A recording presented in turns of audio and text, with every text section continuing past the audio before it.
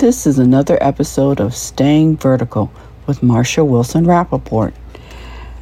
Today's podcast is brought to you by Tom's Galveston's Real Estate, a boutique real estate firm dedicated to helping you buy, sell, and lease Galveston.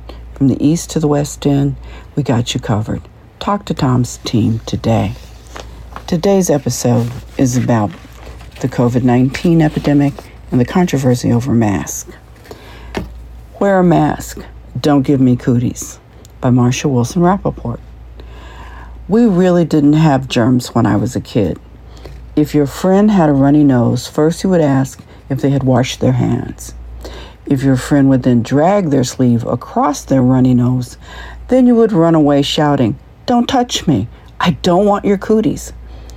Years later, armed with college degrees, I fully understand words like germs, virus, and bacteria. My educated brain absorbs the scientific jargon on the evening news and understands the endless alerts about COVID-19 in print and on the internet. My senior citizen brain checks for achy body parts and new signs of infection every time a new symptom is announced.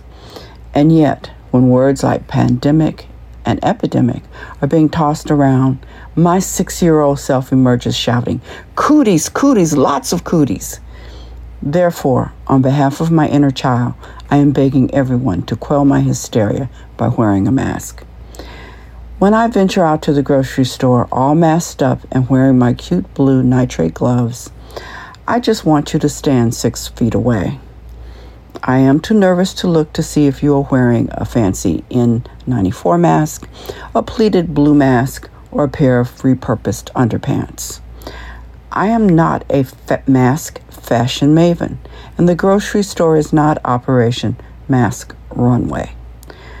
I just don't want to glance back at you and see you aren't wearing a mask. Moreover, I don't care what political party you belong to or what conspiracy theories you subscribe to, nor do I care about the color of your skin, the language you speak, or the food group you belong to. Because, my friends, COVID-19 doesn't care. This bug represents a colorblind, deaf, and mute random death incarnate. It scares me that months later, some of the smartest people in the world aren't even sure how it travels or how fast it'll kill you. All this is pretty simple for me at this point in the 2020 epidemic horror show. Stand back, mask up, and don't give me cooties. Thank you.